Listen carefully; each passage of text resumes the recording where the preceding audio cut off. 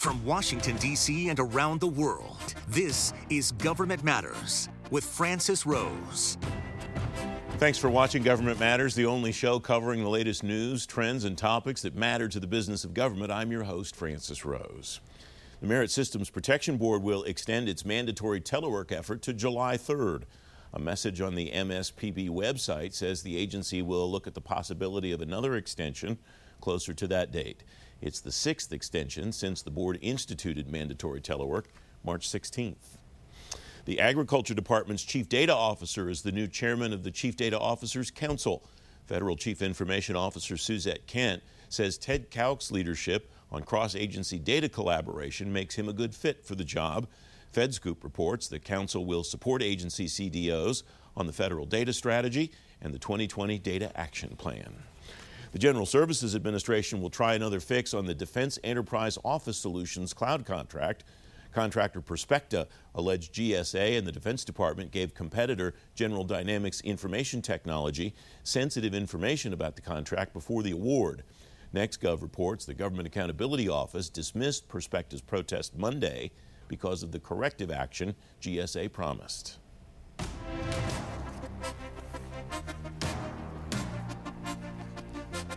Howard Skip Elliott, the new acting Inspector General of the Transportation Department, plans to keep his post as administrator of the Pipeline and Hazardous Materials Safety Administration in the Transportation Department. That's prompting some concern about IG independence. The Government Accountability Office has new recommendations for the IG role and how IGs can keep their independence. Susan Sawtelle is Managing Associate General Counsel at GAO. Susan, thanks very much for coming on the program. Your big boss, Gene Dodaro, is writing to Congress about some possible fixes for the IG independence issue. What's behind this? What's prompting the interest in Congress about this issue?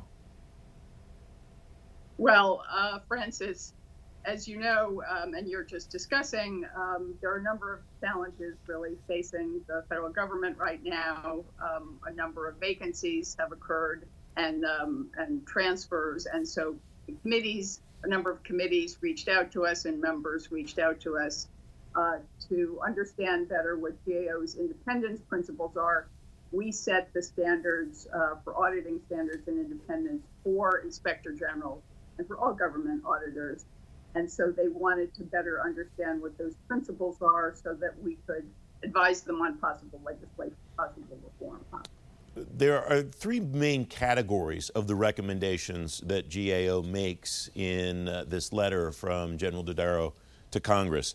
Reform options for legal protections related to OIG structure, reform options for evaluating threats to IG independence and applying safeguards, reform options for addressing the independence challenges relating to acting IGs and IG vacancies. What are some of the broad takeaways here? Is there such a thing in a case like this, Susan, as low-hanging fruit, something that would be easy for Congress to implement? Well, let me just start by clarifying that these are options that we have presented to Congress based on our principles. They are not recommendations per se, and we're not favoring one option over another. In terms of low-hanging fruit, I'm not sure that we would quite characterize it that way, but we did lay out options, as you say, in three areas. The first one is to preserve the independence of the structure of the Office of Inspectors General. As you know, each agency has an IG office within the agency, which it is auditing. There are certain protections already in place. One way that we're suggesting that Congress could improve that has to do with the removal of the IG, the Inspector General. Currently, the president, as with all political appointees, and IGs are political appointees, although they are uniquely protected, unlike other executive branch political appointees. But the president, under the Inspector General Act, can still remove the Inspector General, although he has to report to Congress what the reasons for that are. One of the options we're suggesting, and that it's reflected in some of the legislation, is to change that to a so-called for-cause removal provision. For-cause is a general term that means misconduct, negligence, malfeasance of some kind, rather than for possibly other reasons. So that's one key option. Another, in terms of protecting the structural integrity of OIGs, is to provide greater advance notice to Congress, not only of when IGs are removed or transferred, which is what the law currently requires, but perhaps other changes in status, such as putting an IG on administrative leave. We're also suggesting that the statute could be amended to require greater detail in the reasons that the IG is removed. A second area, if I can go on, that we recommended reforms in possibly is the process that IGs must follow in the normal course of their work. IGs are auditors again, and under GAO's independence principles and government auditing standards, they are required to assess threats to their independence every day, and not only threats to their actual independence, but the appearance of independence. And I would emphasize that it's critical not only to be independent in fact or in mind, but independent in appearance. And so we're suggesting that Congress could create additional requirements on how IGs document how they've identified threats to their independence, how they've mitigated those, what safeguards they've put in place, and report any challenges to that. Recusals, for example, if they recuse themselves, how is the work getting done by the rest of that office?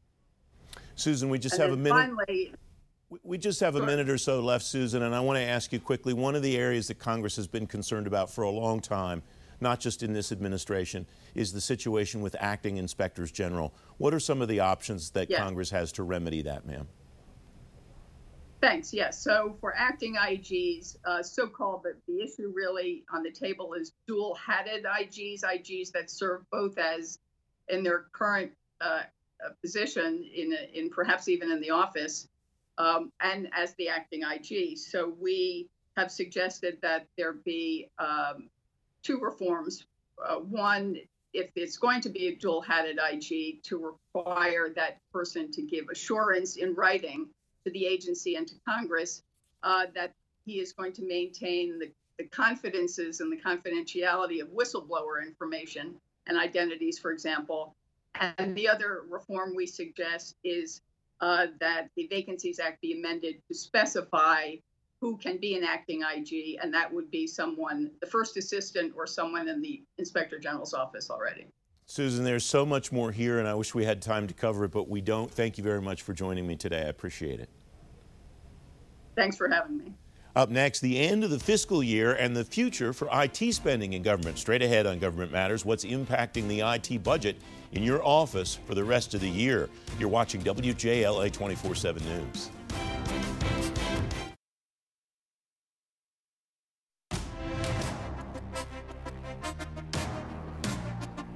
Welcome back. The fourth quarter of the fiscal year is just around the corner, and year-end IT spending this year might look different than the last several years.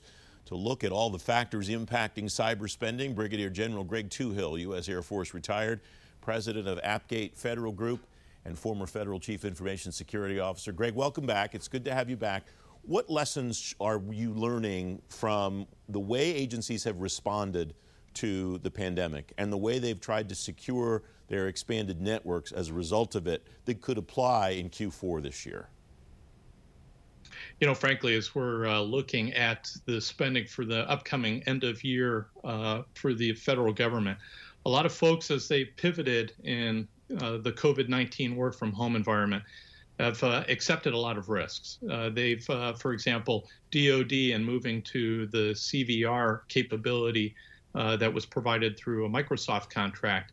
They say they want to stay with an IL5 security model for the future. However, they had to accept an IL2 lesser security model just to maintain continuity of operations. I think that's fair and prudent, but as they're looking forward, as well as other government agencies, taking a look at how much risk we want to accept in the future needs to inform what we are doing with our spending in this end of fiscal year. A lot of other agencies went out and surged their VPN environments, only to find that the VPNs don't meet all of their security needs as they try to pivot into the cloud and other areas as well. Is there an exponential connection necessarily to the level of security and how much it costs? Or is that not necessarily directly connected, Greg? Well, frankly, you would think that the more security that you want to provide, their costs are going to go up. Mm-hmm. However, there's technologies out there now that have basically cut the cost of security in many regards, but it requires you to rethink your architecture. So thinking that VPNs are the state of the art in secure remote access, for example, is a faulty assumption because VPNs have been around for well over 20 years. It's kind of like saying Xerox is the only way you can photocopy something. So looking at new technologies and new ways and architectures to solve problems, I think, is going to really help governments as well as the private sector solve the security issues that they need to in the future as well as today. So it strikes me, though, what you're talking about, Greg, is strategic and is very important. You know very well, Q4 spending is not necessarily strategic. It's very heavily the emphasis is very heavily on tactical. What's your sense of how an organization's leadership might try to change that, given the challenges that you've outlined, given the remote work environment that we're in, and given the dynamic nature of the cyber and threat landscape? Well, having served as a CIO in a very large government agency, I know that I've got to look downrange, and now's the time for the CIOs, the CISOs, and leaders all up and down the chain to really be strategic in their direction for end-of-year spending. Because, frankly, as we take a look at the stressors on budget, that's going to inform future spending. This quarter may be one of the most decisive quarters for IT and cybersecurity spending for years to come. The national debt has grown substantially over the last 12 years, from about $9 trillion now to over $26 trillion. And the pressures to reduce spending and to try to to flatten that deficit curve is going to be tremendously powerful for whatever administration comes in the future. So now's the time for CIOs to look at how am I going to be able to invest strategically for the future as well as for the immediate. What are steps 1, 2, and 3 that you recommend to do that, Greg? Well, first of all, you need to reduce the amount of tools that you have. The federal government has bought just about every single tool that's out there, and they're not necessarily using all of them equally well. So trying to reduce the amount of tools and the O&M and CapEx costs that you have is really important, particularly if you're using elderly tools that aren't delivering results that are effective, efficient, and secure. I would look at the retirement of old technology as the top target. I think email, running organic email, that time has already come and gone. So I think further outsourcing of email is going to be critically important. But you also have to invest in the technology to better secure that email that is off-prem and into the cloud. I would also accelerate cloud. Because that's the reality, and it's going to deliver results that are more effective and efficient and secure if done well. And then let's expand the work from home environment. Technology has been a huge force multiplier during this stay-at-home environment. You can reduce your overhead just for leasing office space. So there's some subsidiary benefits by investing here that may have greater payoff in other cost categories. And make sure that you've got good comply to connect universally across your enterprise. And you can do that through new technologies such as software-defined perimeters, all sorts of different things that are out there that are going to lower your cost. So we need to think strategically and not just in this quarter. Greg Touhill, thanks as always. Great insight. Thank you, Francis. Up next, protecting communities from mass shootings. Straight ahead on Government Matters, using social science to prevent violence before it happens. Don't forget, if you miss an episode of Government Matters, you can find it on our website, govmatters.tv. Be right back.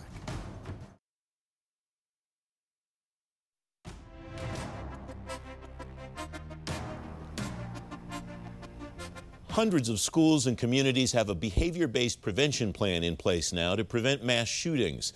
Secret Service teams work to train law enforcement officers and others to prevent violence using social science and behavior analysis. Lina Alathari is chief of the National Threat Assessment Center at the Secret Service. She's a finalist for a Service to America Medal in the Safety, Security, and International Affairs category. Lina, thanks for coming on the program. Congratulations. Tell me about the mission of the National Threat Assessment Center to start. Sure. Good morning, and thank you for having me. It really is an honor and a privilege to be a finalist for the Service of America Medals, representing the men and women of the United States Secret Service.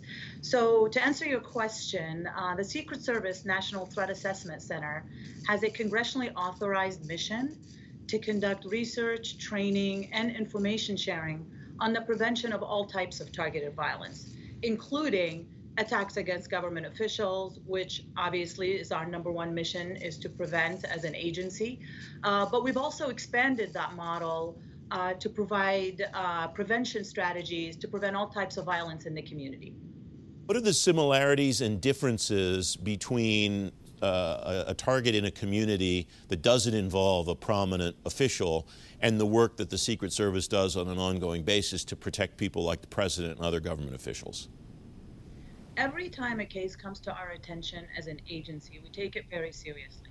Not even the threatening cases that you would automatically think about in terms of someone making a threat against the president, but also we have concerns about unusual interest or inappropriate interest, people who might have a fixation, obsession with the president or their families, people who travel to our sites, attempt to get in. So any type of those concerns, we want to identify those individuals, assess why they're engaging in the behavior that causes concern, and then come up with mitigation strategies to prevent an unwanted or harmful outcome. That same model that we use, we apply to teach schools, law enforcement, government agencies, workplaces on how to identify individuals of concern who might be exhibiting concerning behavior, but also might be in distress. And looking at the themes that we find in our research, what are the warning signs? What are the situational factors so that they can identify intervention and mitigation strategies? It sounds like the benefit here is that you're teaching these organizations, these law enforcement organizations and others, how to do this work themselves, not trying to take it all on the part of the Secret Service. Am I hearing you right? Absolutely. We want to make sure that we are increasing the bandwidth of the community to be able to identify, set up programs in their communities so that they can mitigate that risk of violence. It's a shared responsibility. Everyone has a role in that, whether it's a teacher, a superintendent, a mental health provider, a counselor, parents.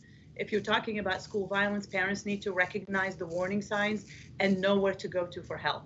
And essentially, that's what the Secret Service model is identifying these behaviors in your community and then knowing what resources you have to support that person and deviate them from engaging in violence as a way to solve their problems. When you stood this effort up, Lina, resources was one of the challenges you dealt with. Resources, according to the bio from the partnership, for research, for training, for consultation. How'd you get around that? What did you have to move and where did you have to move it to get what you needed in order to be able to provide these resources, these services for these local organizations?